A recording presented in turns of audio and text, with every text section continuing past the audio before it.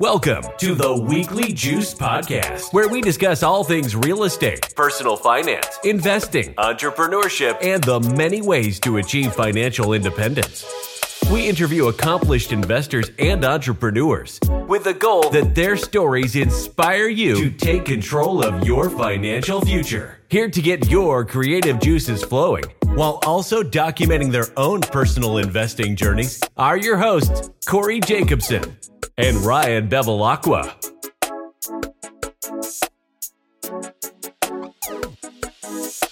Welcome back to the Weekly Juice. As always, it's your boys, Ryan and Corey, here with another episode for you. Today, we interviewed Paul Wakim. He is a real estate investor, entrepreneur, and actually a startup CEO and founder, and has an incredible story of how he started really getting into real estate.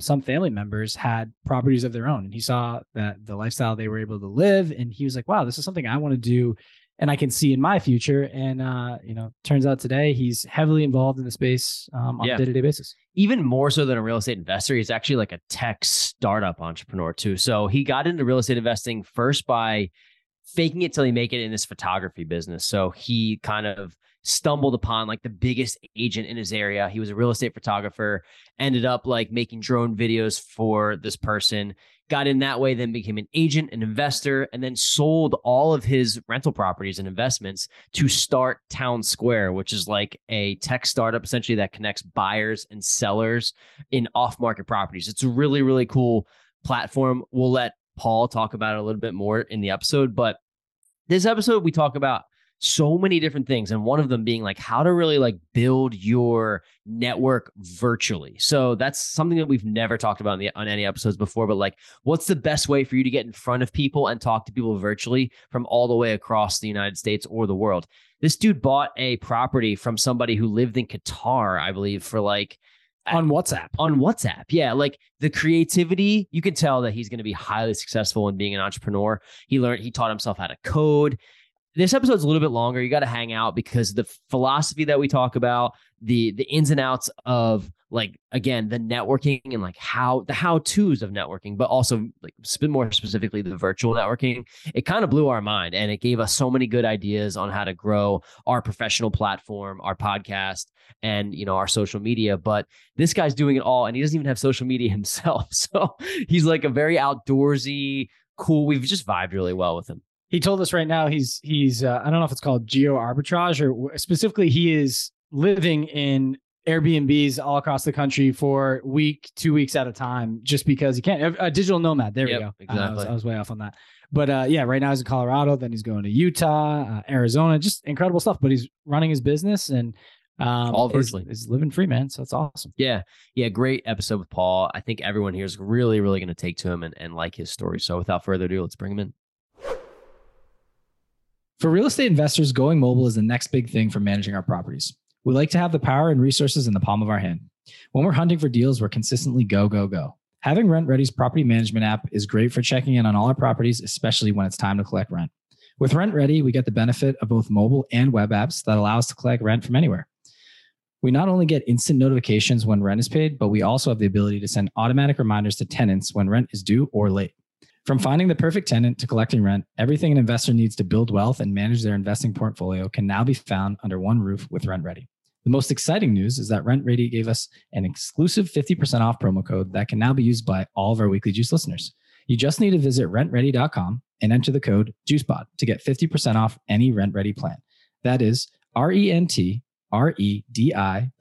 and enter the code JUICEPOD, JUICEPOD, to receive 50% off any RentReady plan.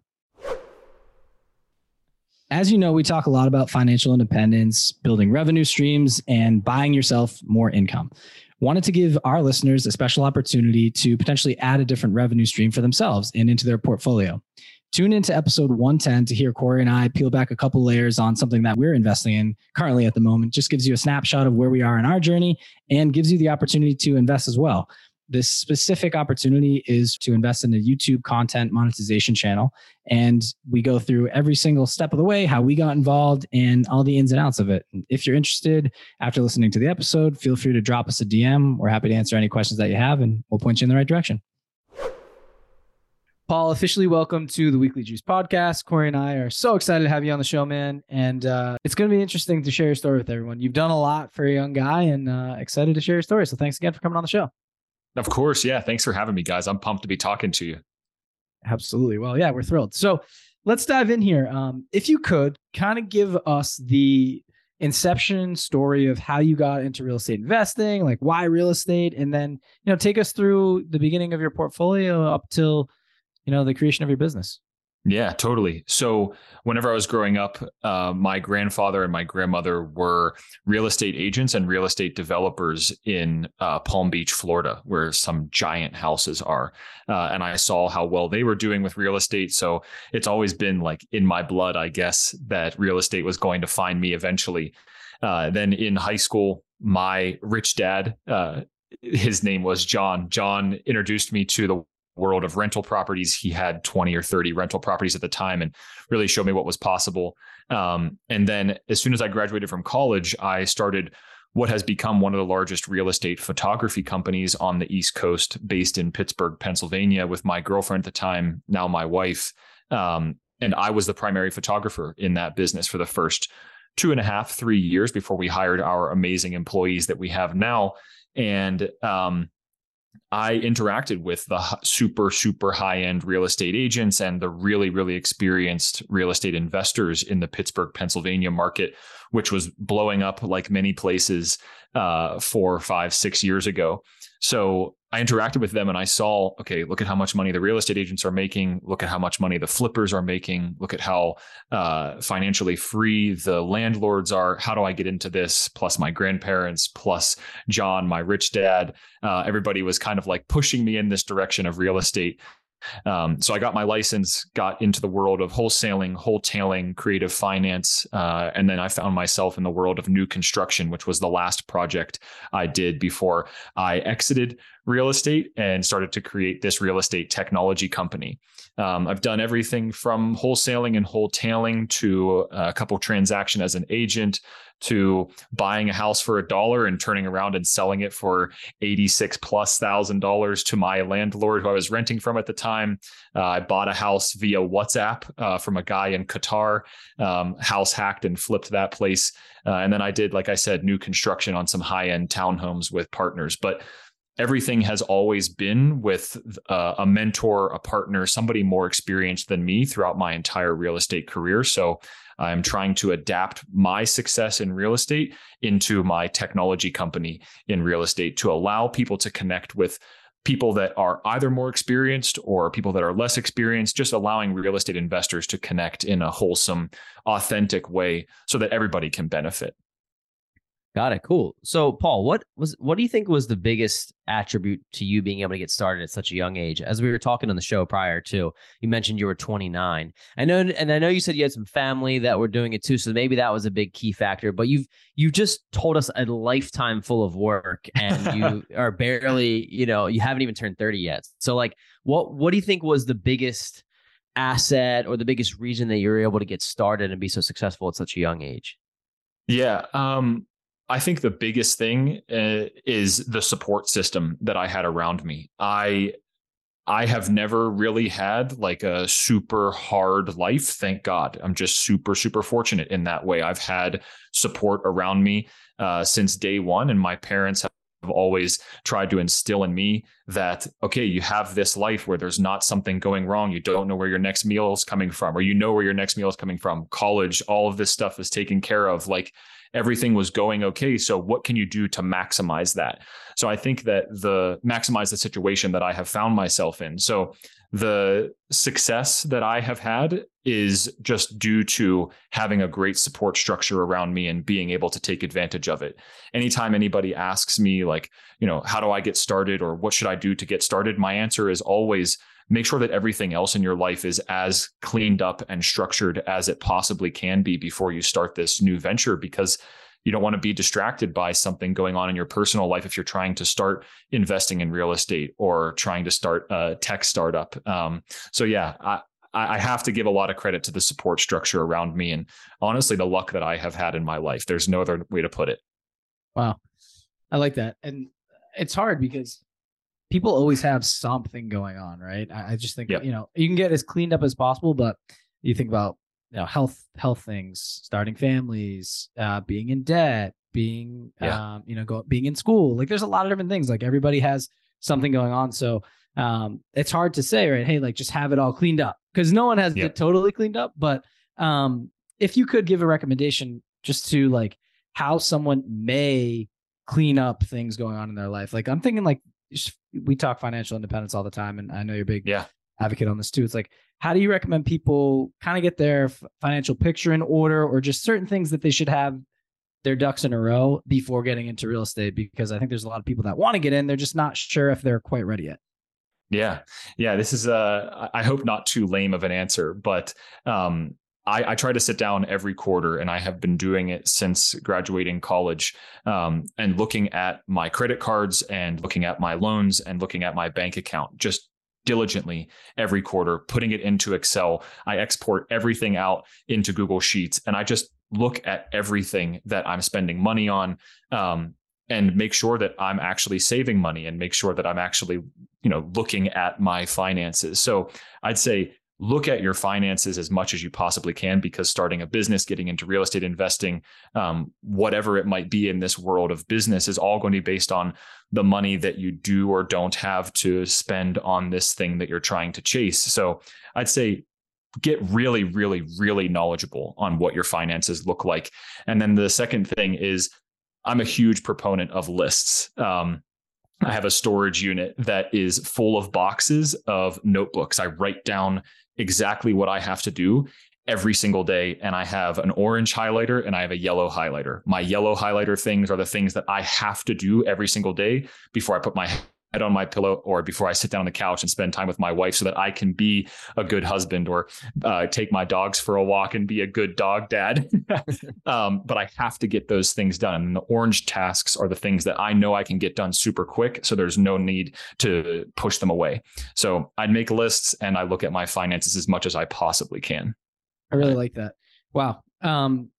Very actionable. So thank you for the list. And then I also would tell people, automate everything, right? If you can, just like automate those credit card payments, automate your debt payoff, right? If you have student loans, but then also automate whatever you have coming in, put a percentage of that away to investing, put it in a sinking fund, then also put it in an emergency fund. There's a lot of these things out here, right? It's hard to tell someone in 30 seconds or less how to get your financial house in order, but those are just a couple of things that we're chatting about.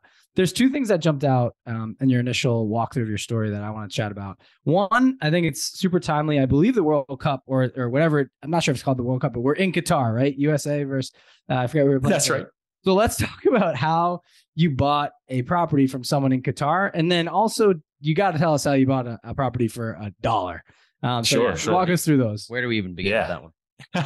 Definitely. So they're like the two crown, or the two gems in my crown, those two properties, because they're so unique.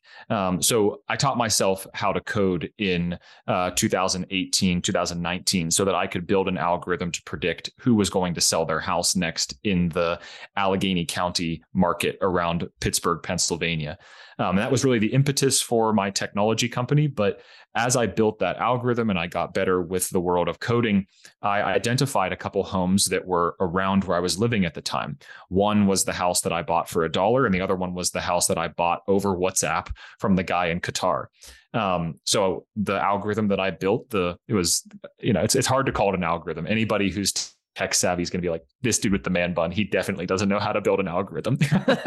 And I did it. And it was kind of luck that I was able to build what I built. But I identified these two houses, walked by them with my dogs for a couple months, and then finally decided that I would really dive deep into finding out who the owners were. The one that I bought for $1, I found the owner's, I forget, cousin's daughter, something. I found this lady. It took me 4 weeks to find who this person was, and contacted her and said, hey, I want to buy this house that's connected to your distant relative. And she said, I have no idea that house is even owned by our family still. Turns out it had $186,000 in Medicare debt leaned against it. The water hadn't been turned on for 15 years. The house was totally destroyed. It had 4 feet of sewage in the basement, just totally messed up. So there in Pennsylvania, you guys might be aware of this process called the conservatorship. Are you familiar with that? No, I've heard of it, but I don't know the breakdown.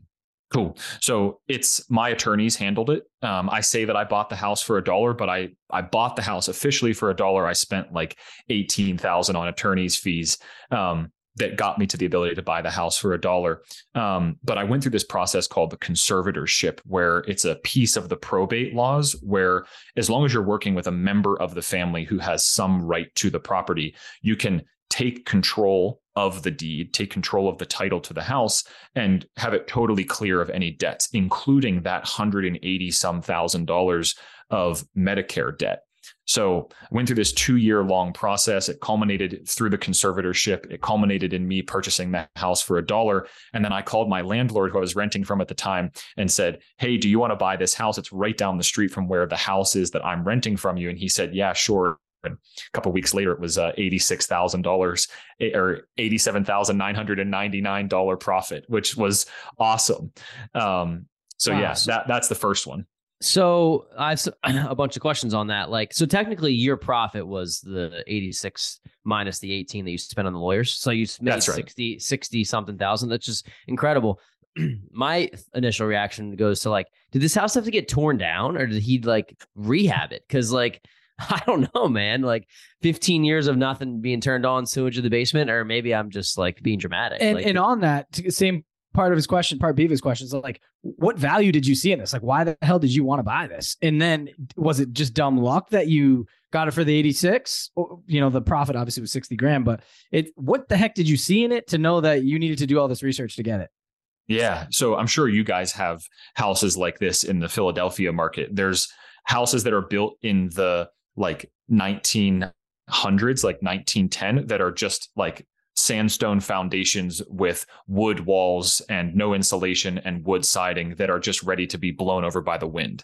And then there's houses that were built in the 50s, 60s, and 70s that are like, they're bunkers. This was one of those bunker houses. It had a fire. It had all these different things wrong with it. But at the end of the day, it was a super solid foundation, like double thick brick walls, double floor joists. Like it just was built like a bunker. So even though it had all these issues, the guy that bought it was like, yeah, it's a 1955 3-bed, 2-bath house in this neighborhood called Morningside in Pittsburgh. It's definitely going to be all right. I also paid to have it cleaned out. It was like $650 to have a trash clean out company clean all this stuff out of it. And as soon as we did that, it was like, all right, it's not that bad. It's now just a really nice shell of a house. So yeah, that's the value I saw. And from the photography that I was doing at the time, I had been in a bunch of really bad houses that were ready to just fall over. And then I had been in a bunch of houses like this that, you know, they look really bad in pictures, but at the end of the day, they're not going anywhere unless there's some catastrophe. Cool. Got it. So let's talk about the other story then. What was the Qatar over WhatsApp? Yeah. How did this happen? Like how were you able to make this purchase happen? Yeah. So right around like the midpoint of buying that house for $1, the one that was real destroyed. I was again out walking my dogs, looking at the houses that the algorithm I wrote predicted would sell, and came upon this duplex in a slightly different neighborhood, but close enough that I could walk my dogs, and said, wow, that's a pretty cool place. It definitely looks a little bit run down. Let's see what happens if I put a sticky note on the front door that says, I want to buy this house. And it just so happens that the guy that owned the house, who lived in Qatar, he was a professor at the local university, Carnegie Mellon. And he was in town for like 3 days. And the day that I put the sticky note on the door was the last day that he was there. He called me and he said, hey, I had like this like 3-digit phone number before the 10-digit phone number. Call me. And I'm like, this is definitely spam. There's no way. So he left a voicemail for me. And for the next 7 months, I worked with him and the U.S. Embassy in Qatar over WhatsApp and email, and my attorneys in the U.S. to buy this house that was another super solid duplex. My wife and I ended up putting probably $115,000 into it to get it ready to be rented, which we then house hacked and then sold to our tenants. But it was, again, super lucky. I put a sticky note on somebody's door and it worked out. It's unbelievable. It's just like the creativity, man. It's funny that you hear stories like this because people like you are out there. It's funny for listeners. They're like, I feel like a lot of people today have gotten super lazy, right? And they're like, oh, there's no deals out there. And because they don't find something on the MLS, or it's not like instant gratification, right? We're used to it. Like, look at the phones. If you need something, you Google it and you get the answer in 2 seconds. It doesn't work like that in real estate investing. It can once you spend years building your network, right? And like connecting the dots. And we'll kind of talk about that with TwnSqr, connecting the dots in a little bit. But it's just super interesting to hear your story. And now, we know you've sold off your properties to launch your business and take it up from the ground. But I want to talk to the importance of your photography business too. I think we kind of sped fast forward through that. Can you talk to us just about that and how that got you really, really into the mix of real estate investing? Totally. Who was taking the pictures? Was it like, how did this idea come up? And you're like, wow, like now I need to go into real estate investing myself.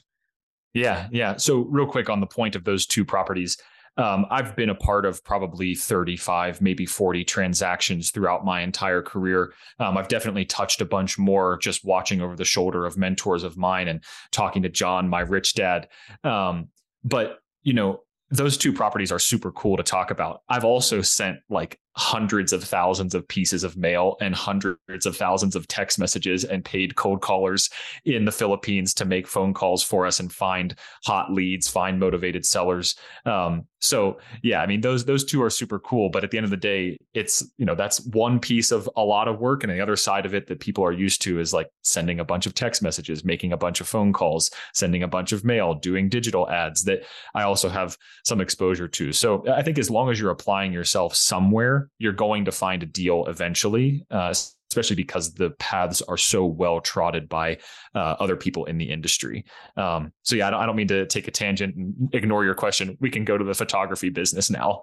No, it's great. You're showing your grit there. I love it. Well, there's so many different ways you can find deals, right? Yeah, I want to add the question on the photography business, and because I think this is a key element too. A lot of people reach out to us and they're like, I want to get into real estate investing, but I don't know where to start. I don't know how. And the first thing that I typically tell them, or we do, is like, learn the business, right? So what's a better way to learn the business than being an agent, if you want to get into investing, a lender, work for a property manager, work for a construction team. And then here's another amazing way that probably is like a little unconventional that people don't think about. Like maybe you have a skill. Like, what is your skill? Oh, my skill is photography. I could take photography of real estate. What does that do? Oh, it puts me in front of realtors. It puts me in front of lenders. It puts me in front of property managers, people that know the business better than I do. I can learn from them. Maybe they're investors. Maybe they know people who invest. Maybe their father, their aunt, their uncle, the mailman that they talk to. It just expands and spiderwebs your network. So I'm curious if you saw that. You could talk about the inception of the photography business and if that's what got you into the investing side. Oh, yeah, totally. You hit the nail on the head. I'm about to repeat everything you just said in different words. So my girlfriend, whenever I graduated college, now my wife, she bought me a drone. And at the time, we were starting a digital marketing company with an older guy who was our business partner. And it just so happened that his wife was one of the largest real estate agents in the Pittsburgh, Pennsylvania market. So I had this drone. He said, hey, can you go take drone photos of this listing for my wife? And I said, yeah, sure. I'll try it out. I'll see what happens. And a couple other people were like whispering in our ears saying, you should do this for real estate. You should do it for real estate. You should take pictures with your drone, take videos. So the inception of the photography business was I went out, I took photos of that house with this drone. And then I guess being entrepreneurial and wanting to find if there was really a thread to pull on with this photography business, I drove down the street from that listing, found the first for sale sign that I could in somebody's yard and called the agent on that on that sign and said, do you want drone photos of this house? I see that you don't have drone photos. And she said, yes, I want drone photos. I also want interior video and I want interior photos of the house. You can do all of that, right? And I said, yes, of course I can do all of that. All in the business plan. That's right. So I called a buddy of mine, a rock climbing friend of mine, who I knew had a wide angle lens and a tripod. And I said, Ben, I need this lens and I need this tripod. And then I called all of my friends that I knew had decent houses and said, hey guys, tell your parents I'm coming over tomorrow to take photos of their houses. And they're like, all right, no problem, man. Whatever you say, freak. I see what you're doing here. This is literally building up your portfolio. Yeah, exactly. Brilliant. So showed up with my drone, showed up with my camera, built a portfolio in one day, sent it to this agent. And it just so happens that she was the largest real estate agent in Pennsylvania at the time and sold 430 houses that year. And I was the photographer for all of those houses, the majority of which were for investors. This is incredible. And I have a story to go off of this. It's faking it till you make it. And it's what you need to do. And I'll tell you why. I have a story about my younger brother. I got to give him credit. He and his one friend want to start a Airbnb short-term rental arbitrage business where they go out and they rent property from an investor or, a homeowner and gets permission to put it on Airbnb.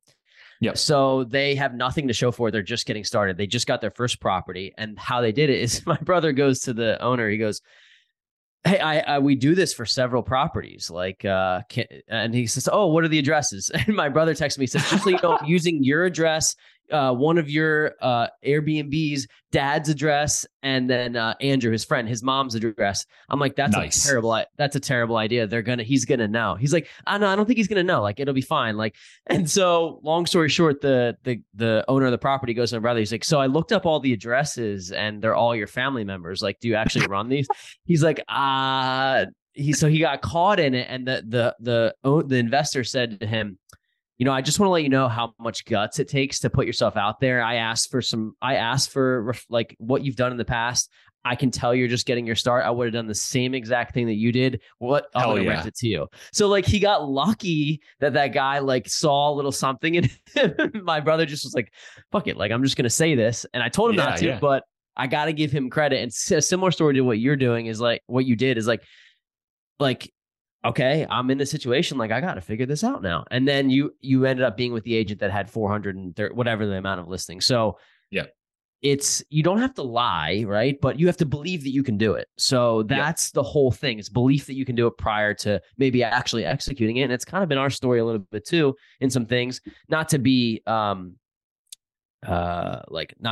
trustworthy. It's just that you have to put yourself out there and think that you can do it before maybe it's actually how I got done. My first job in what I do now. Literally, I had no experience in sales, right? I work in sales now, more in retention, but right out of school, I had no idea what I wanted to do, right? I studied film, I studied business, and I was like, I had to move back to Philadelphia for specific reasons at the time, right? Yeah. And I was like, damn, I need a job. And so I ended up getting a few interviews. I went to Barnes and Noble and picked up Selling for Dummies and read it cover to cover. Just went there day after. I didn't even buy the book. It was I went there day. I did buy it the last day, but the first day I was like, I'm just going to come back tomorrow because I had no money. I was right out of school, right?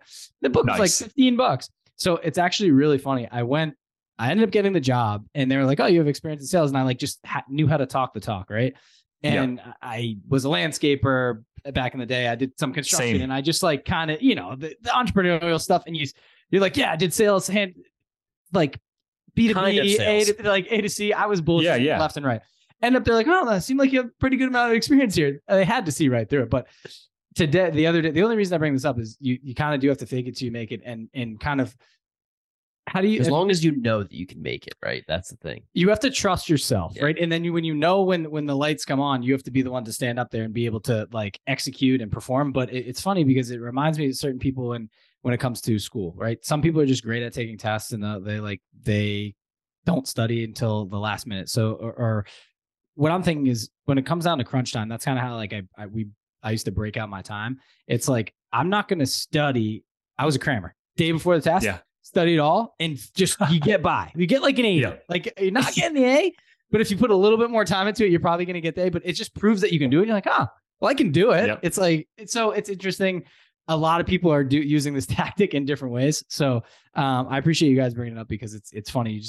You really do have to take a chance, but the chance is on yourself, right? A ton of this entrepreneurial stories of how people started, you hear them like, oh, I just figured it out. But it's they just kind of said they could do it. If someone asks you, can you do it? You say yes, and then you figure it out. If it's something that you really want to do or see yourself doing, I totally agree.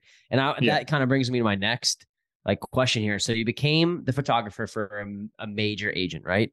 And then at what point did you become an agent yourself and get into the investing game after that kind of, sprung you into real estate?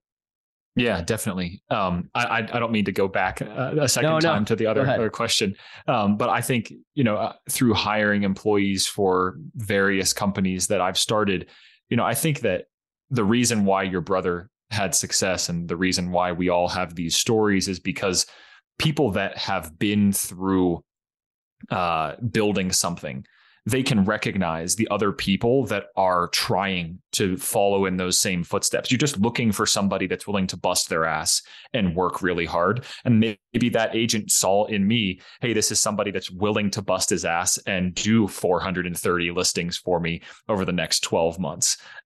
So yeah, I think that some of it's luck, but a lot of it is belief in yourself. And I think that the people that are successful that you're going to, they can see belief in yourself and the grit that a lot of people just don't have today.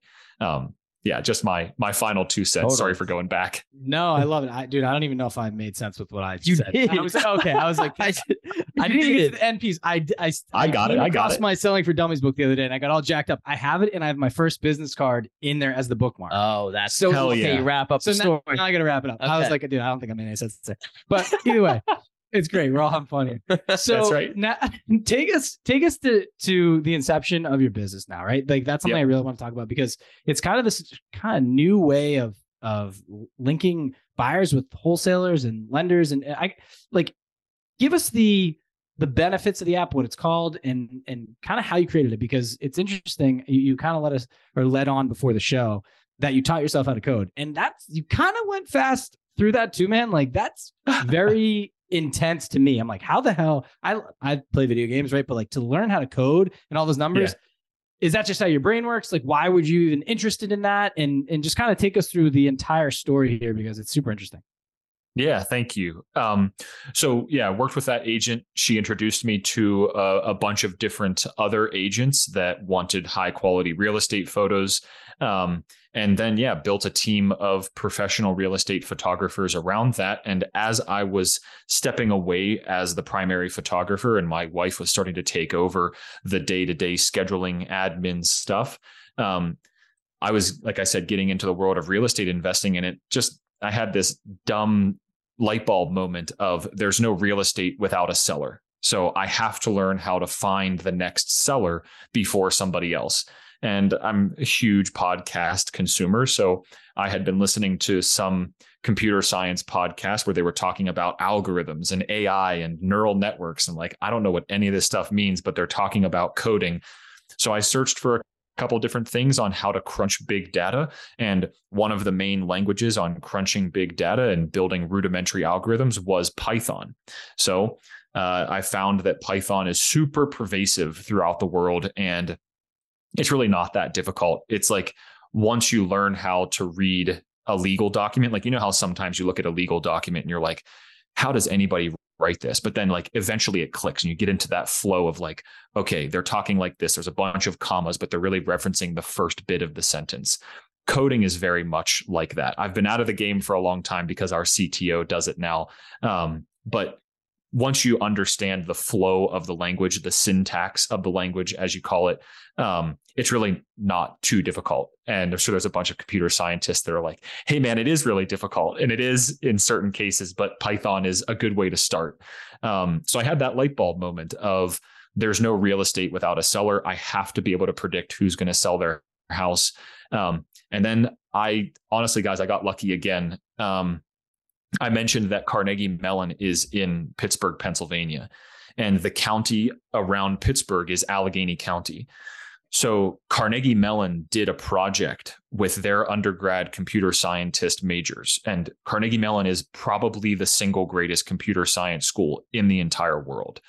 So they did this project with Allegheny County where they structured and labeled all of the data, all the tax assessment data, and all of the court record data really, really complete and nicely so that people like me could go in and pull from it and make queries to it and download it as Excel files and then build algorithms on top of it.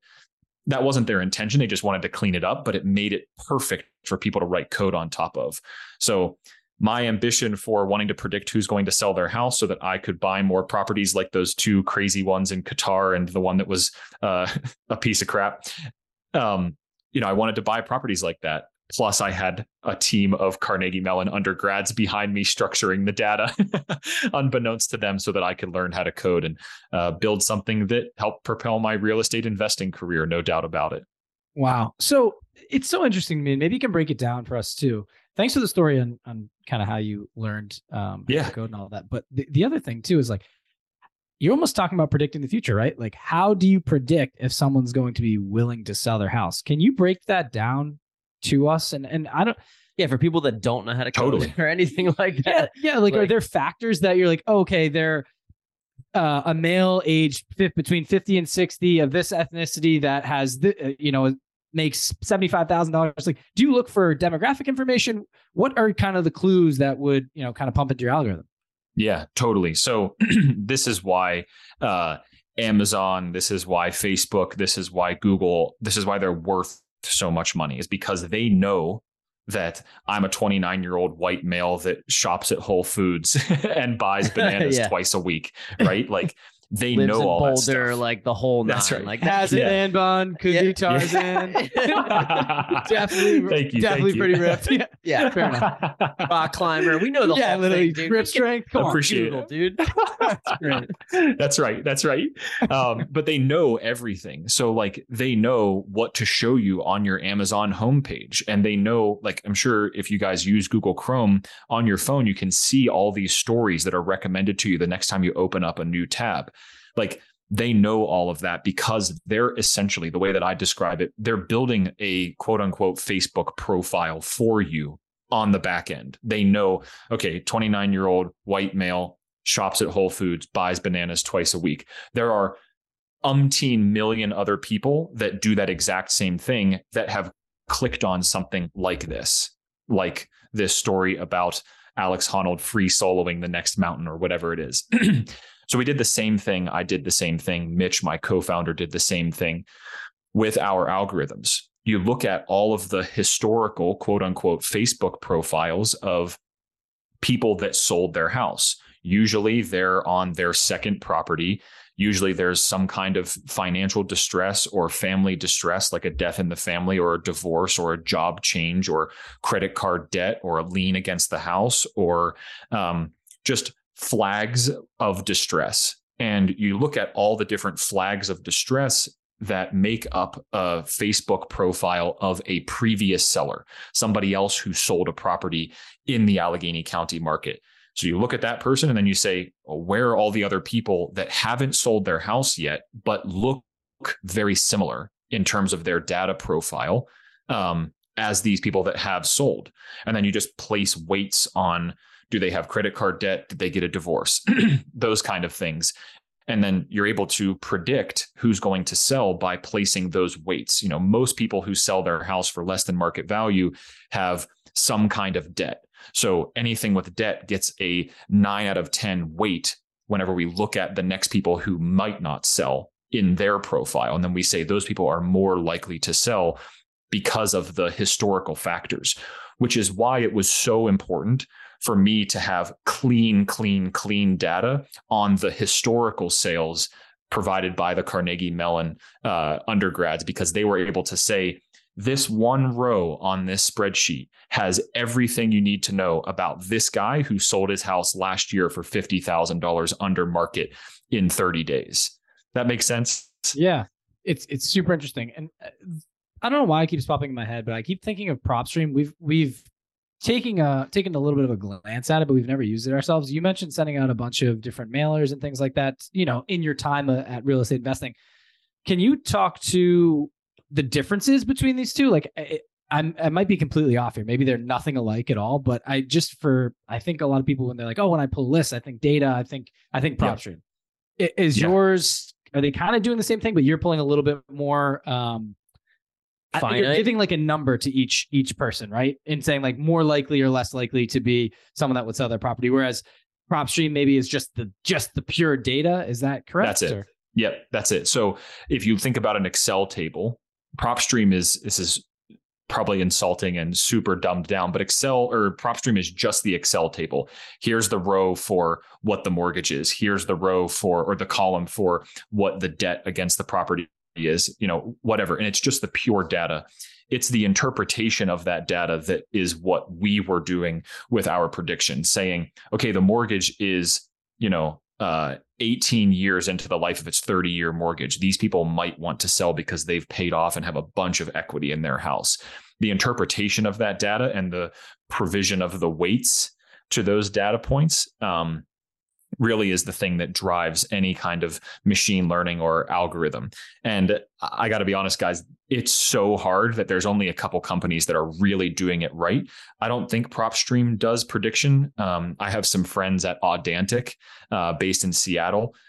They're the best. Those guys are doing some crazy machine learning, and it's all like providing weights to data points and going deeper than anybody else I know of in the real estate investing industry to truly predict who's going to sell, because it's a humongous problem with probably trillions of data points. Wow. So last one for me on this topic is kind of like, who is TwnSqr for? Like we're talking to, we mentioned to you pre-show, a bunch of investors in our network, right? And some are just starting out. They might have 0 to 5 units. Others, hundreds, thousands of units. It's a very wide scale here. There are flippers. There are long-term buy and hold. We have short-term rental. We have mid-term rental invest. Like there's so many. So who is TwnSqr for, and why do you recommend it? Yeah. So just to be totally clear, in 2020, when the pandemic hit, all of that data, no matter how nice it was from Carnegie Mellon, it all got screwed up. So the algorithm was no more. So TwnSqr, as it is today, was an iteration, a 3-year-long iteration that happened because of that, the ability to predict. Today, TwnSqr doesn't do any prediction. We're a marketplace for active professional real estate investors to more efficiently sell their properties to buyers in their network, buyers on our network, and the ability to connect with other investors on the platform and leverage those other investors' networks for more efficient, more cohesive sales. Got it. So it basically what you're doing here is you're connecting off-market buyers in the process. Like you're saving the buyer and seller time and money by eliminating the need for a real estate agent, the listing time, the process. If you want to help build, if people have buyers, people have sellers, you're kind of connecting them in a way through TwnSqr. Yeah. Is that the broken down version? Yeah, I'll explain how it works. So people on TwnSqr do 3 things primarily, arguably 5, but 3 is an easier number to talk about. The first thing that you can do is you can bring your property that you have for sale and you can post it to our marketplace and see if anybody reaches out to you as a buyer or as somebody who wants to partner with you. And I'll explain what the partnership piece means in just a second. The second thing you can do is you can upload your buyers list. And this is why I say it's a marketplace with tools built on top for active real estate investors. You can upload your buyers list and you can say, hey, buyers, here's my property on TwnSqr. Here's all of this nicely formatted information. Come check it out. And then we built email tools so that you can send your deal on TwnSqr to your buyers via email from our platform. So that's the second thing you can do after posting it to the marketplace. Third thing you can do is you can take your deal, we call it a post, and you can share it with another user on the platform who has also uploaded their buyers. And you can share it with that user and say, hey guys, like if I came to you, hey guys, I have this deal. It's a 3-bed, 2-bath built in 1979 in Allentown, right? You say, okay, I have buyers on my buyers list that are looking for that property. So you then vet me, you vet my deal, you vet my contracts, and then you can send it on my behalf. I get to leverage your relationship with your buyers that are interested in properties like that. You can send it on my behalf to your buyers. And then if one of your buyers comes back and says, hey guys, I love this deal, I want it, you can split any profit that I have in the deal with me through a joint venture agreement. So it allows us to connect in a more meaningful way because it's connecting based on the deal. If I have a crappy deal and it's like 3-bed, 2-bath that has a hole in the roof and nobody's lived there for 20 years, you're like, dude, I'm not going to send this to my buyers. Then don't send it to your buyers. But it allows us to connect on a deal by deal basis. Awesome. Very cool. Good. I was thinking this more I'm trying to tie it into the syndication side and a little bit. I'm just thinking about someone, let's say, for example, I don't know, someone has a property that is worth $3 million, right? And you want to connect. I want to connect my buyer's list with that property, right? And then I want to get in touch with that owner, and then it's multiple. It's not, one person's not going to tackle the $3 million. Let's just say we have like 4 or 5 people that want to jump into that. Yeah.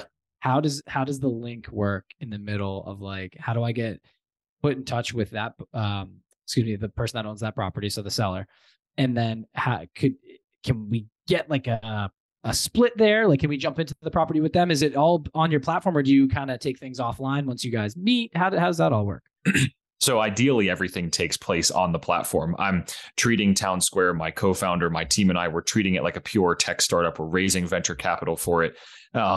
And yeah, everybody asks, how many deals have you done on the platform? And it's like, we're trying to keep people on the platform, even though we're giving them each other's contact information. So ideally, that situation you said would happen on the platform. But the way that it would work is you can set up one of the 5 things you can do after those 3 things is you can set up a buy box. And that buy box, you're able to say, here is the area geographically that my network, my syndicate, my buyers are interested in.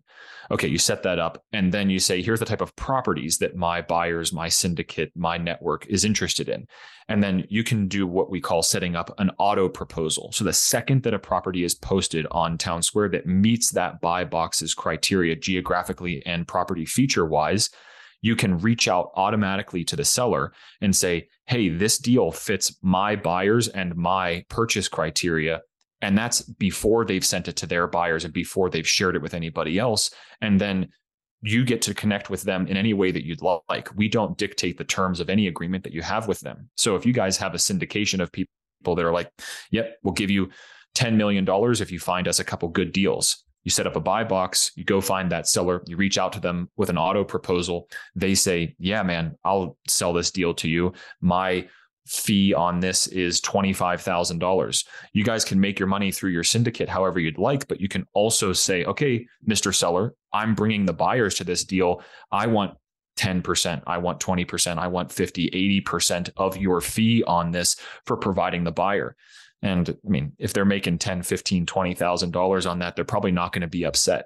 So yeah, that's a long way of answering. Yes, you can do exactly that with buy boxes and find the exact properties that you're interested in. This sounds like the future of real estate connection and investing in a way. Thank you. I imagine that is the reason why you're heading up the company, right?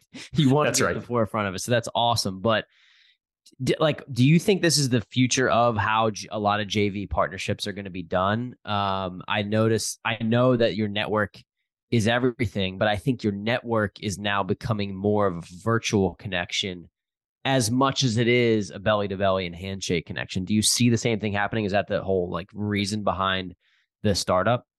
Yeah, totally. So whenever we pivoted from the retail space that we were in 2020 and 2021, we went into this space where we were just doing straight up dump all your properties into TwnSqr. It's just a marketplace.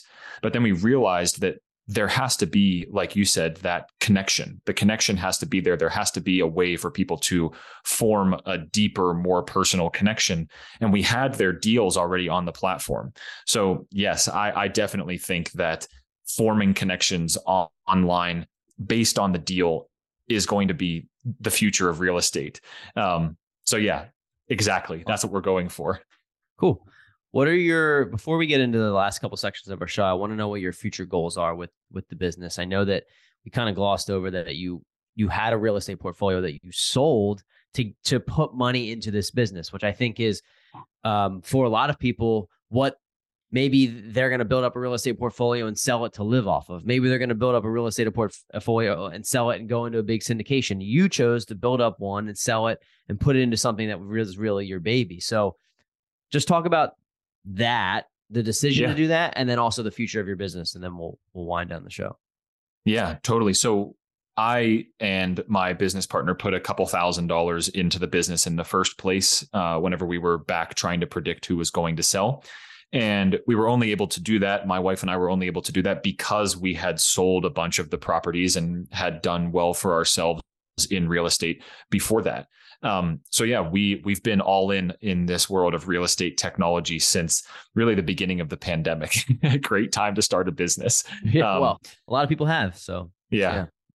So yeah, we did that so that we could start the business, and it has allowed us to, have a good nest egg for ourselves and not worry if things don't work out. They're going to work out. But if things were not going to work out, selling our properties gives us a nice cushion to, not worry about where groceries are going to come from for the next 6 months or so if we really, really had to.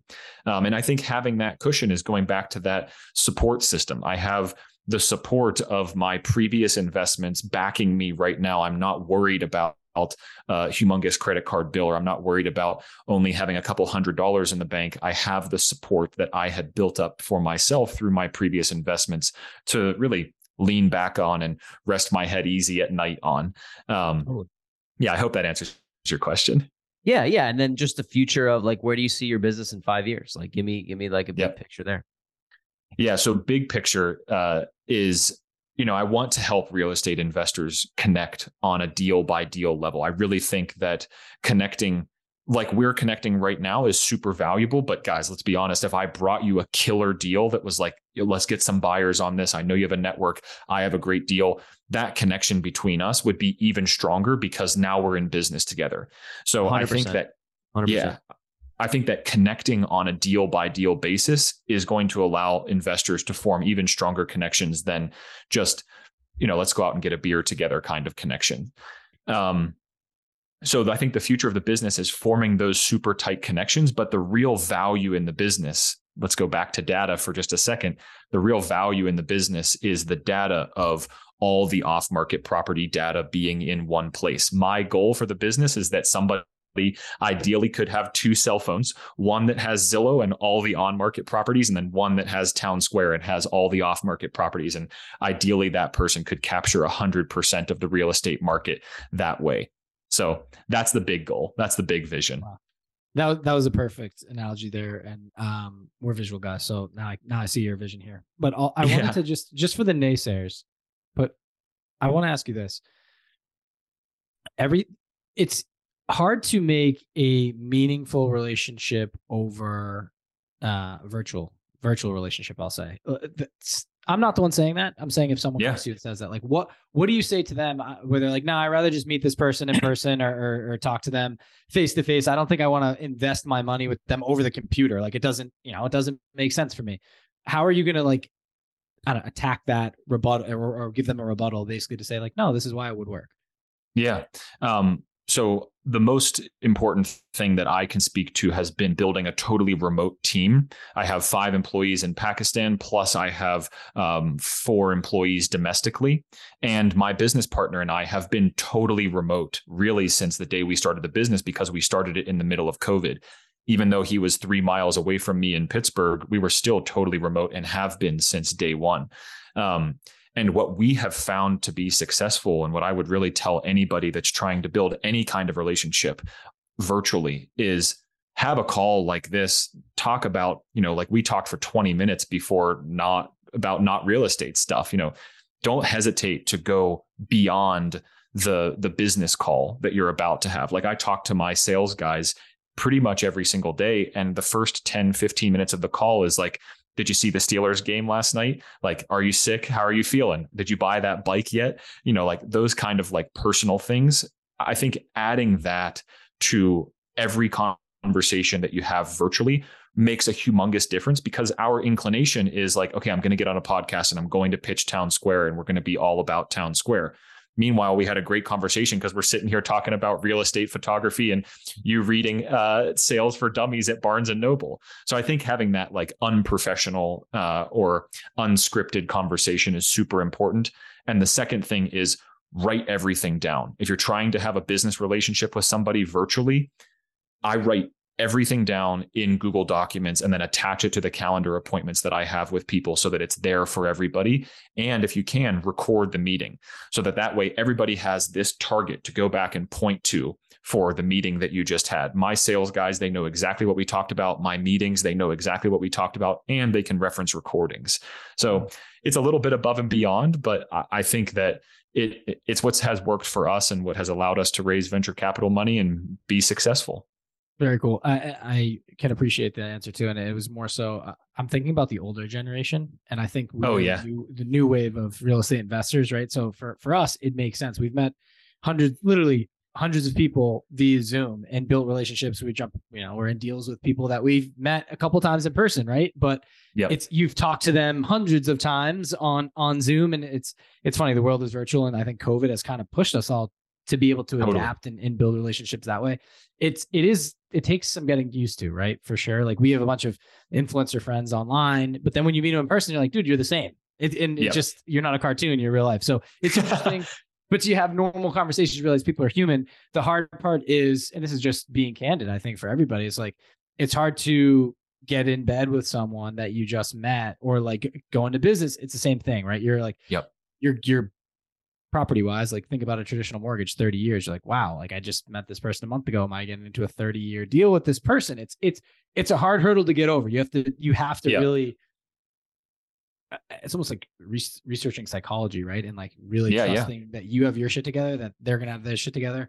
And I don't know, it's hard for people who haven't known their business partner for a long period of time. So just something to think about in general. It's like, that's how I think about all my new relationships, and it's hard to build, but it is doable, right? That's the also like you're swimming upstream. Like if you don't think that that's the way that the world's going to go, people are doing it every day. That's how it is. So it's like, not that I love the personalized in-person, get to see nuances and tone and facial expressions. Like I love that because I love people, but I do think that the way that the world is trending is that, it's kind of like shit or get off the pot. Like it's going that way. So you got to figure out how to build the relationships in a similar way and then connect when you're together, but a lot more business is being done when you're further apart. So it's like kind of just how it is. And that's not because we want it to be like that. That's just because that's the plan of whatever, whoever's deciding that.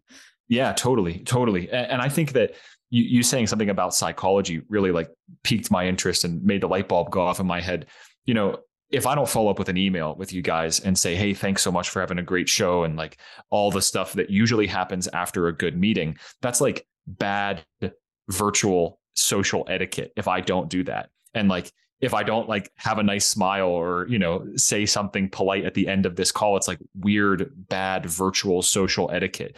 So I think that if I were to, contrast anything or butt up against anybody who's of the older generation, that's like, how do you form a business online? It's like, it's kind of the same question of how do you form a business in real life? It's like figuring out those weird social cues on how to be a professional online.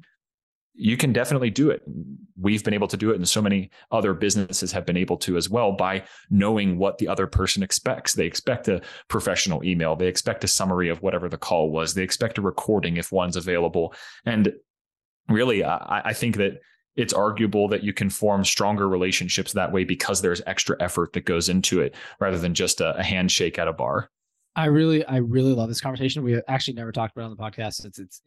It's the virtual etiquette, I guess. I don't know how I would call it, like the technological etiquette. It's funny. I run a sales team, and they're reading some people's emails back and forth. It's brutal. They're like, it's very like to the point, black and white. There's no personality in there. And for me, like I try to make it sound like, this is 10 years of practice. It's like, how do I sound like me in words and get people excited? Like you got to have the exclamations, but you have to have a little lingo and things that you get. So that way, when I see you in person, we're dapping up and hugging versus like stiff as a bird. Like, hey, like, I don't know what this guy is. What's the vibe? Like salute this guy. Yeah. And so it's funny that you mentioned this. So we're definitely conscious of this. We told you before the show, we're like, hey, we have to get up, press a button on the camera. Also, if we're on our phones, that's notes. It's not us texting, talking shit on you as we're going through, like making weird jokes. It's like, no, we want to make sure this thing flows and goes well. And then if you don't say that up front, It was actually interesting. We had one guest after one of our shows. We didn't say beforehand, hey, we're going to be on our phones. Like, we try not to look at them as much anymore, but you need the notes to ask the right, excellent questions. And he was like, he's like, well, I'll look at my phone now, seeing as you guys were. And we're like, oh shit. Like, he must have been offended that we were doing that. And we had no idea. And it's just that virtual etiquette, right? You learn through going through this stuff. Another point, like sending a guest guide before the show shows you're super professional. It has a breakdown. For example, we had a summary of you before you came on the podcast. You were like, topics I'm prepared to talk about. Bang, bang, bang. And here's a little summary of me. I'm like, dude, this is going to be excellent because I know a little bit about this guy. And then it prompted us to do further research, and it shows an excellent show. I guess I'm kind of podcast 101 right now for me. But then after a show concludes, like, this is something that we're working on now. It's like, after every show on Wednesday, you should have a thank you email for coming on the show, a link to your episode, and then your clips that we cut attached to it, so that you're like, dude, these guys put a little box with a bow on it, just gave me my gift, and now I get to go promote it to my crew. But you feel like they're super buttoned up and professional. And right, those are the guys I'd want to go into business with, right? Because I know if they're taking care of A through Z, they're going to do that with everything they do. And that's how I think of it's like intentionality everywhere. And it goes so far. I'll tell you, I'm on a tangent right now. I just got to keep it rolling. I got to keep it rolling. There's one last. We went into business with this gentleman, and funny enough, he's an agent and investor. We had him on the show. His name's JD. I'll say it out loud. Everybody loved his episode. So he's awesome what he does, short-term rental. However, we get into, he sets us up with our Airbnb, and he ends up sending us final pictures after all the renovations were done and everything. And I'm going through, and I notice one of the pictures looks different than it did before. I'm like, dude, what is that? And it sounds very like, wow, that's nothing to write home to mom about. But it was an old school arcade game, like an old school Pac-Man. Picture like a Pac-Man or Time Crisis or whatever. It was actually a universal one that has a bunch of different games on it.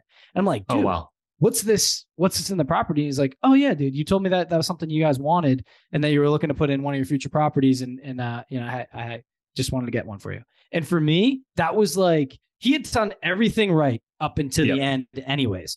But that was the cherry on top. I'm like, dude, this guy pays attention to finite details. And that's exactly what I'm looking for in someone that I want to do business with. Because I know my money. I was like, oh, Andy's my boy. Now it was like stroke my ego a little bit. He's like, dude, I know what Ryan likes. So it was just one of those things. And if you could take away from the episode, it's like, when you're building relationships, listen to what other people are saying. That is the thing. We all love to talk. Everybody loves to talk about themselves. It's just kind of human nature. But if you listen and you act on that, it's just going to take you super far, especially with building relationships and especially virtually. We'd only met him a couple of times before this. And I'm like, damn. And it was virtual. And then we had met in person, but I was like, man, I can't believe you remembered that. Like, it was just something very cool. So I just wanted to highlight it. Yeah, it's those little things. It's like the email after the show or the Pac-Man game in the Airbnb because you set it for literally a split second on a Zoom call. It's like, man, that's the way you build any relationship, but it's especially the way that you build virtual relationships. Absolutely. And before we wind down the show, I kind of want to mention another way that it's changing. I love that story, right? He talks about it all the time and how much of an impact it's had on him and us. And it's the same thing for me. It's like, you can really see if people care. One of the other things that I think has changed, and for people that are listening, maybe it's just another nuance in the never-changing virtual world of creating relationships.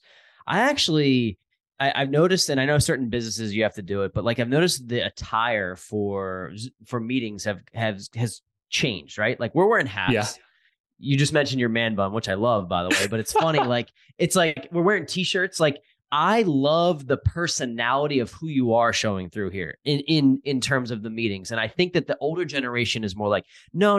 You put on a shirt, you put on a tie, you put on a jacket. And for me, I actually get, and this is just personal, I don't know if other people feel the same way. I actually feel like you're wearing a layer of something that's not necessarily who you are. You're trying to put on a facade, a show of making me believe that you're maybe potentially somebody that you're not. I would rather show up with a hat on, with a t-shirt on and being myself. And if we can't connect, that's okay. We're not meant to do business together, but if we can, you're knowing that you're going to get me, the authentic me. And I think that is what I would recommend that people do, that doesn't mean if you work in finance banking that you shouldn't put on a shirt and tie, because that's your audience, right? But I think that like as podcast hosts, as real estate investors, like I'm going to show up, I'm going to be professional, I'm going to wear nice clothing, but I'm not putting on a suit to try to show you that I'm somebody that I'm not. And I think that's another thing that has changed a little bit, but I actually really like it because it's like, who is this person? And you can tell, by the way, if somebody's buttoned up. It doesn't have to be a suit and tie. Like you can tell if they're like, do they have their shit together based on what they're wearing too? And you don't need to judge, but humans judge. So it's kind of like how it is. Yeah. I just want to throw that in there. No, totally agree. That's an interesting one, dude. I like how you explain that. So and some people might be like, no, like, and I'm okay if you disagree too. It's like, I like that. Well, that's a good breakdown. It's like, it's showing the shirt and tie is like you're hiding your authenticity and like you're you. That was that kind of hit home for me because so for a long, like starting in my job, we always used to have to wear a suit and tie, and then it's gotten a little bit more lax. It's still a polo and you know, slacks, if you will. Like, I got the Lulu's like super cozy, stretchy. By the way, ABC that's right. We don't have them. Shout out. Hopefully we can get them as a sponsor. They are fire. Love those pants. But I had to do a little plug there. However, I will say, we get on the show and, you know, we wear the hats and we're relaxed. And it's funny because sometimes I get the feeling like, depending who comes on the show, for example, we had David Green, who's the host of the Bigger Pockets podcast. It's a big dog. And he, you know, we had him on the show and he made a comment because I was in a hat and a hoodie and he was like, oh, hat and hoodie. He's like, okay, I can see how this thing's going to go. Like, or like I could tell the vibe, not like how this thing. That's how I interpreted it. Like he was saying, he literally just said the vibe though. He said, sorry, he said like, oh, that's the vibe for today. And I was like, in my head, like, oh shit, does he think I'm not going to be buttoned up and be real bro that's wearing his hat and his hoodie? And I'm like, shit, did I not show up today? For one of our biggest interviews, and like it's a reflection of Corey and I thought about that for the longest time, and turns out the show is awesome and it didn't care, but I was second guessing myself the whole damn time. So it kind of, you got to play off your audience is kind of my point. It's like I think there's a time and a place, and it's, to me, I still think about that till today. I'm like, did I wear the right thing? I don't know. But if you're talking about like investment banking, if you're going into a lending meeting, it's like, dude, you're going to dress the part. You're not going to wear a backwards hat and a hoodie. But if you're chilling out, it's a podcast and it's something that people are going to listen to more than they're going to see.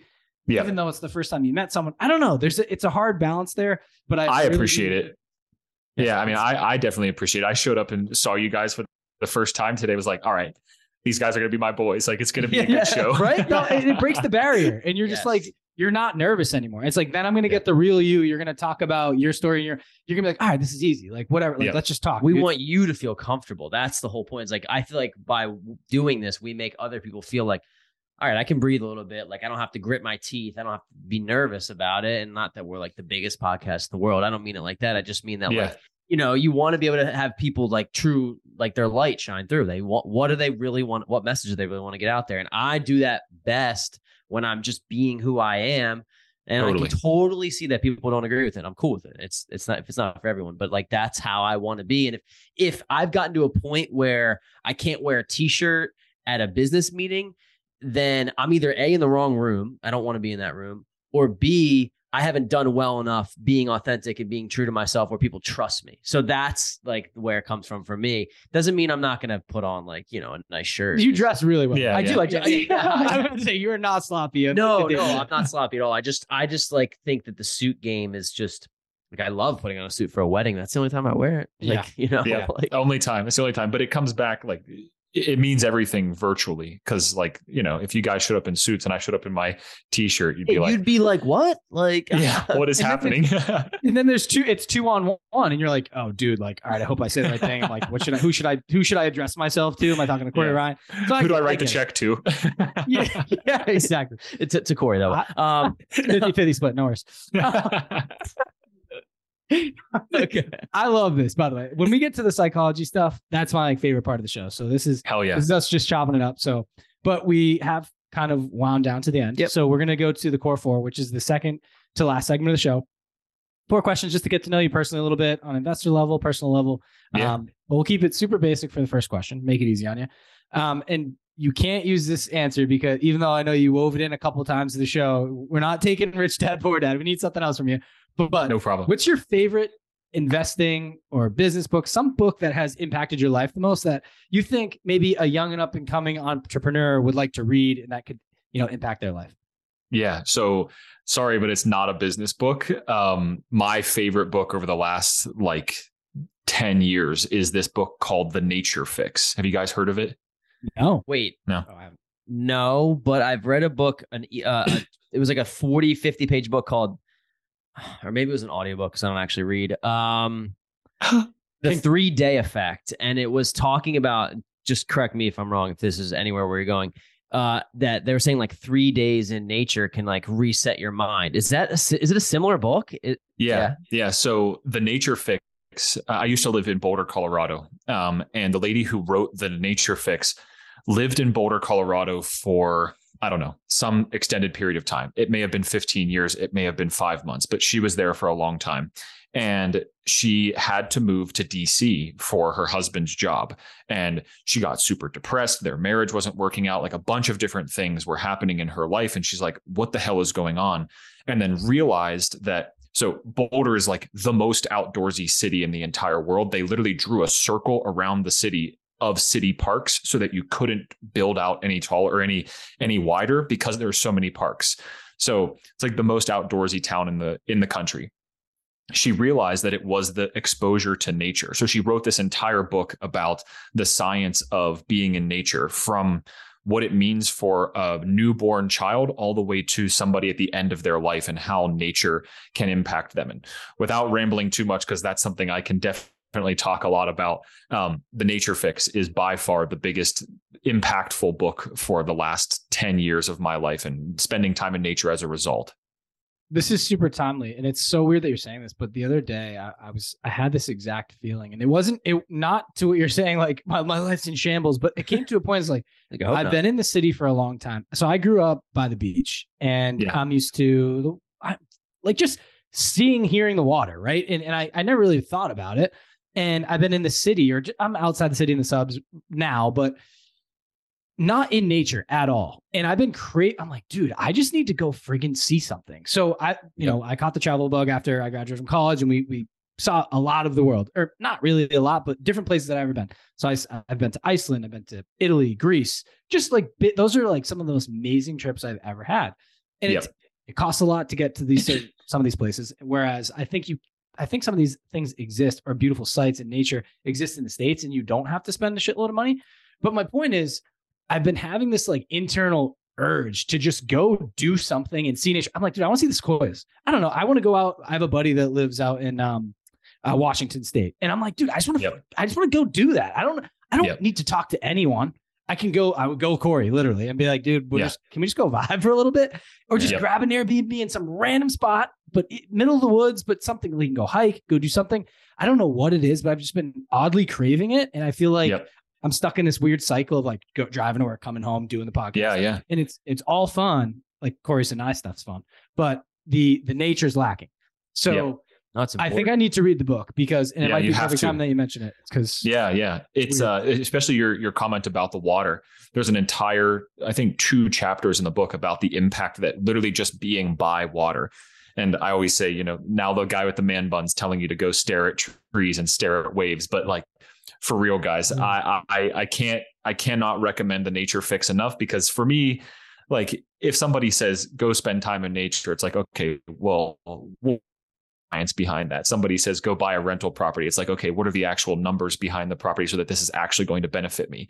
This book tells you exactly why you're feeling that way and exactly why you should spend time in nature. And it has honestly had the biggest impact on my business life, my relationships, how good of a husband I am, all that stuff. Yep. I credit with a lot. So The Nature Fix. I don't want people to underestimate this recommendation, because there's a meme on social that I've seen. It's and this isn't really our lives, but but it does apply to some extent. It's oh, I can't wait. My week is up. I can't wait to take a break from my medium-sized screen so I can spend time with my small screen and my big screen. Make the computer it's fuck. It's completely fucked. And we're not we're really not programmed to have that happen. as I sit across from a medium-sized screen at 7 p.m. on a Tuesday. Yeah, but you're Monday. getting But like, yeah, Monday. it's like today Monday. Yeah, it's Monday. I lost track too. But it's like Yeah, it's not. It really is an important thing. So I'm definitely gonna read that book. We could talk for hours, but awesome recommendation. I think it's perfect timing. Literally perfect timing. So thank you for that. Yeah, no problem. Maybe Florence Williams, The Nature Fix. Perfect. Cool. Thank you. Question 2 is: let's say we gave you $50,000. Ryan, I gave it to you today. I know you're building a business, so your answer might be different than a lot of people. But let's just say tax-free in your hands. What do you do with $50,000 going into 2023 in your life? Yep. So I'm very, very, very interested right now in the world of creative finance, seller financing, sub-2, all of the stuff that the great Pace Morby preaches. So I'd spend that $50,000 on joining Pace's mastermind or hiring somebody that can teach me everything I need to know and walk me through my first creative finance deal. I've done creative things like we talked about with real estate, but I've never done a multifamily seller finance or a multifamily sub-2, which is what I really want to do, or a wrap, or any of the really complicated stuff that he does. So I'd spend all $50,000 of that on learning about creative finance, because TwnSqr, the real estate photography business, all of those things, I think that those are going to be a finite part of my life, but real estate is always going to be a humongous piece as a whole. And I think that the creative finance stuff, everything that Pace Morby preaches, is magic. So if I can learn how to do some magic, then I'll be better for it in the long term. That's what I would do. We connected with Pace and his assistant, and we've been trying to get him on the show. I think it's just one of those we have to keep asking, but we're going to get him on the show. He's awesome. So I love that. Yeah. Great answer. Yeah, that's really cool.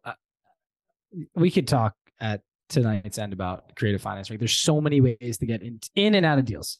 And it's, some you need the banks, a lot you don't. And so I think it just speaks to, kind of goes off your platform too. So, but I digress. We won't dive into that, but he paces the man. So I agree. That's a great answer.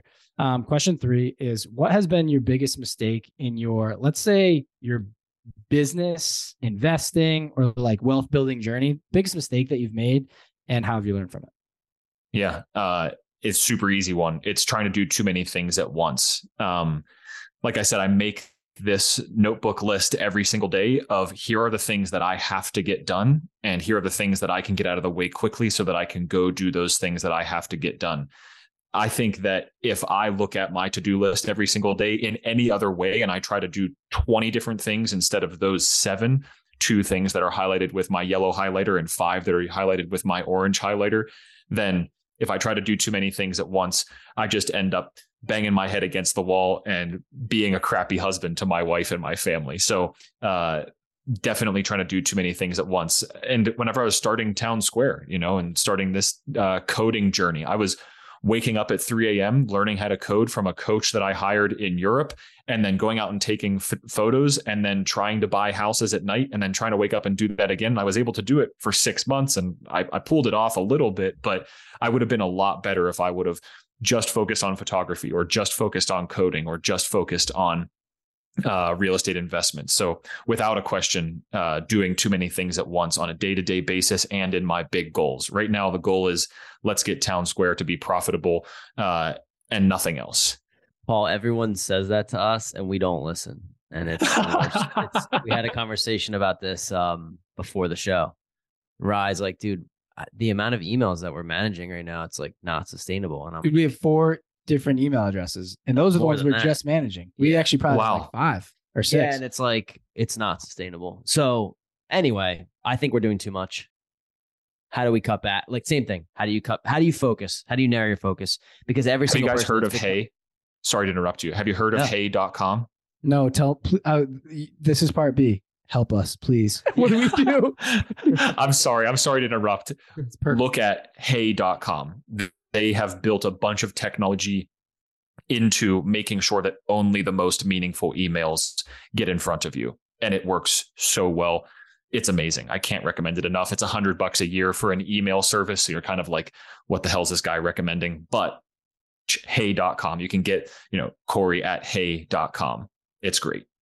Got it. And then does it take Gmail, Outlook, and merge them together? How does that work? I mean, we can look. You have to forward. You have to forward them all to it, but you can also send it so that if somebody replies to your Gmail, you can say, hey, my email has changed to whatever at hey.com. And then it will switch everything over nicely like that. Can't recommend hey.com enough. Cool. All right, great. We'll take a look. Thank you for the recommendation. There you go. Anybody else listening, hey.com, get your life in order. Emails, get your emails in order. Emails. Okay. Dang. All right. So question 4, my favorite question that we ask. The life of an entrepreneur is both amazing and insane. But my question to you is, what do you do it all for? What do you want your legacy to be, Paul? Like, what gets you up out of bed every morning, and why do you do what you do? What is the why behind doing everything that you do every day? Yeah. I just want to take care of my family. I want to take care of my wife. I want to have kids possibly one day. I want to take care of my parents and take care of my in-laws, take care of my brother. So I don't want to be the uncle that shows up in a Lambo and like, that guy's the coolest. I just want to be the guy in the background that, if my brother's kid needs money for college, no problem, I can take care of it. If somebody needs a new roof on their house, no problem, I can take care of it. So I want that from my legacy. I'm not flashy. I like the outdoors. That's pretty much all that I do. So I want to be the outdoorsy, quiet guy in the corner that you can look to if something goes wrong to take care of you. I love that answer. It's so funny. He's the same way. We're similar in that. Probably not as outdoorsy as you are. Well, maybe we're searching for that, dude. We're like, dude, we need to go somewhere. I got to go on a trip. It's like, no, we need. There you go. Come visit.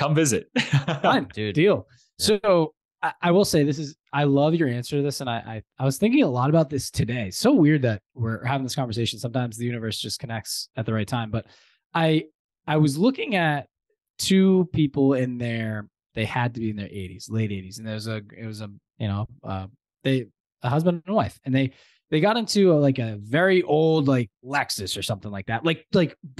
A beater car kind of, right? Like I don't want to say, it wasn't like, when I say Lexus, I that's typically viewed as like a luxurious car. It was really old and they had it for a while. Right. So let's call it a Honda. And I just saw them like getting in and driving away together. And I'm like, at what point do material things not mean shit? Like I was thinking about like their car, and I'm like, as long as they can first of all, it took them forever to get into it. And then watching them try to navigate getting out of the parking lot, I'm like, as long as they have something that's not, if they get in an accident, they're going to be safe, something big and like safe, they're probably good. So at what point does it go away in let's just say like a young male's mind that the Lambo is no longer needed? And the answer to me is it's starting to become now. It's starting to be like families coming down the future for me and like Corey as well. We're like getting to the point where like we're getting serious about our relationships and things. Material things are kind of just not as important anymore. And you start seeing other people. I think it's when you age, I don't know what it is. You realize like the most important thing is taking care of your family, taking care of your health and your time, right? Because it's fading away, right? And we're not getting super old, but when you get to your 30s, just about, you're like, you start thinking about this stuff. Well, you never thought of it before. You were indestructible in your 20s. That's how I felt. Totally. And it's super interesting. I always thought I wanted a Lamborghini.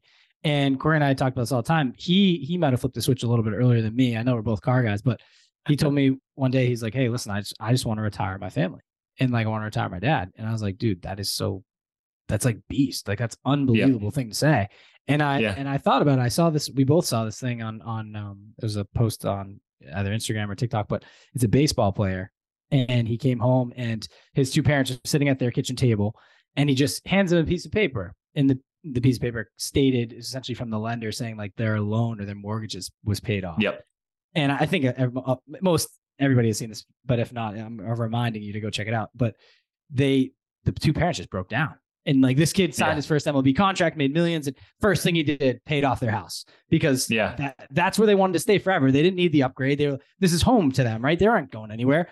And he took care of them. And that's way cooler, exactly to what you said, way cooler than showing up in the Lambo, the hotshot uncle that has it all for himself, but he's not going to buy the roof. He's not going to help kids get through school. Just little things where you can impact your family tree and your generations down the line. So I think it's a super cool topic. And a lot of people, I wish I heard this when I was younger. I don't know if I would have listened because you have to kind of go through it and experience certain things in life, but it really does start to happen at one point in your life where it starts changing, you're like, wow, I'd rather take care of my people and my time, my health, than have the flyest car on the block or the biggest house on the block. Because at the end of the day, you're going to grow old and that thing will still be there, but you're gone and it doesn't matter. Like I think there's going to be another one. It doesn't matter.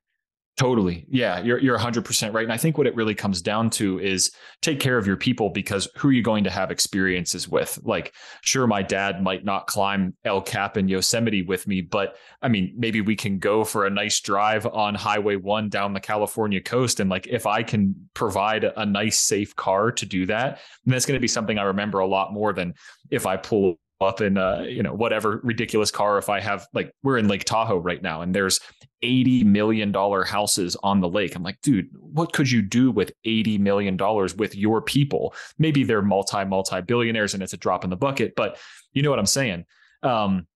Your story about that baseball player made me think, my opinion about like what I want my legacy to be is encapsulated in a story that I think is about Mark Cuban. I've heard this story about Mark Cuban. It could be somebody else. Maybe Mark Cuban's just a big enough name to apply to this story. But nonetheless, the story goes that Mark Cuban sold his company. The name, I had it in my mind and it's escaping me right now, but he sold his company. And when he sold his company, he was worth 2.7 billion, I think, and walked into his parents' house, tech startup, really wasn't making any money, and then handed both of his parents American Express black cards and said, quit your jobs, go live your life.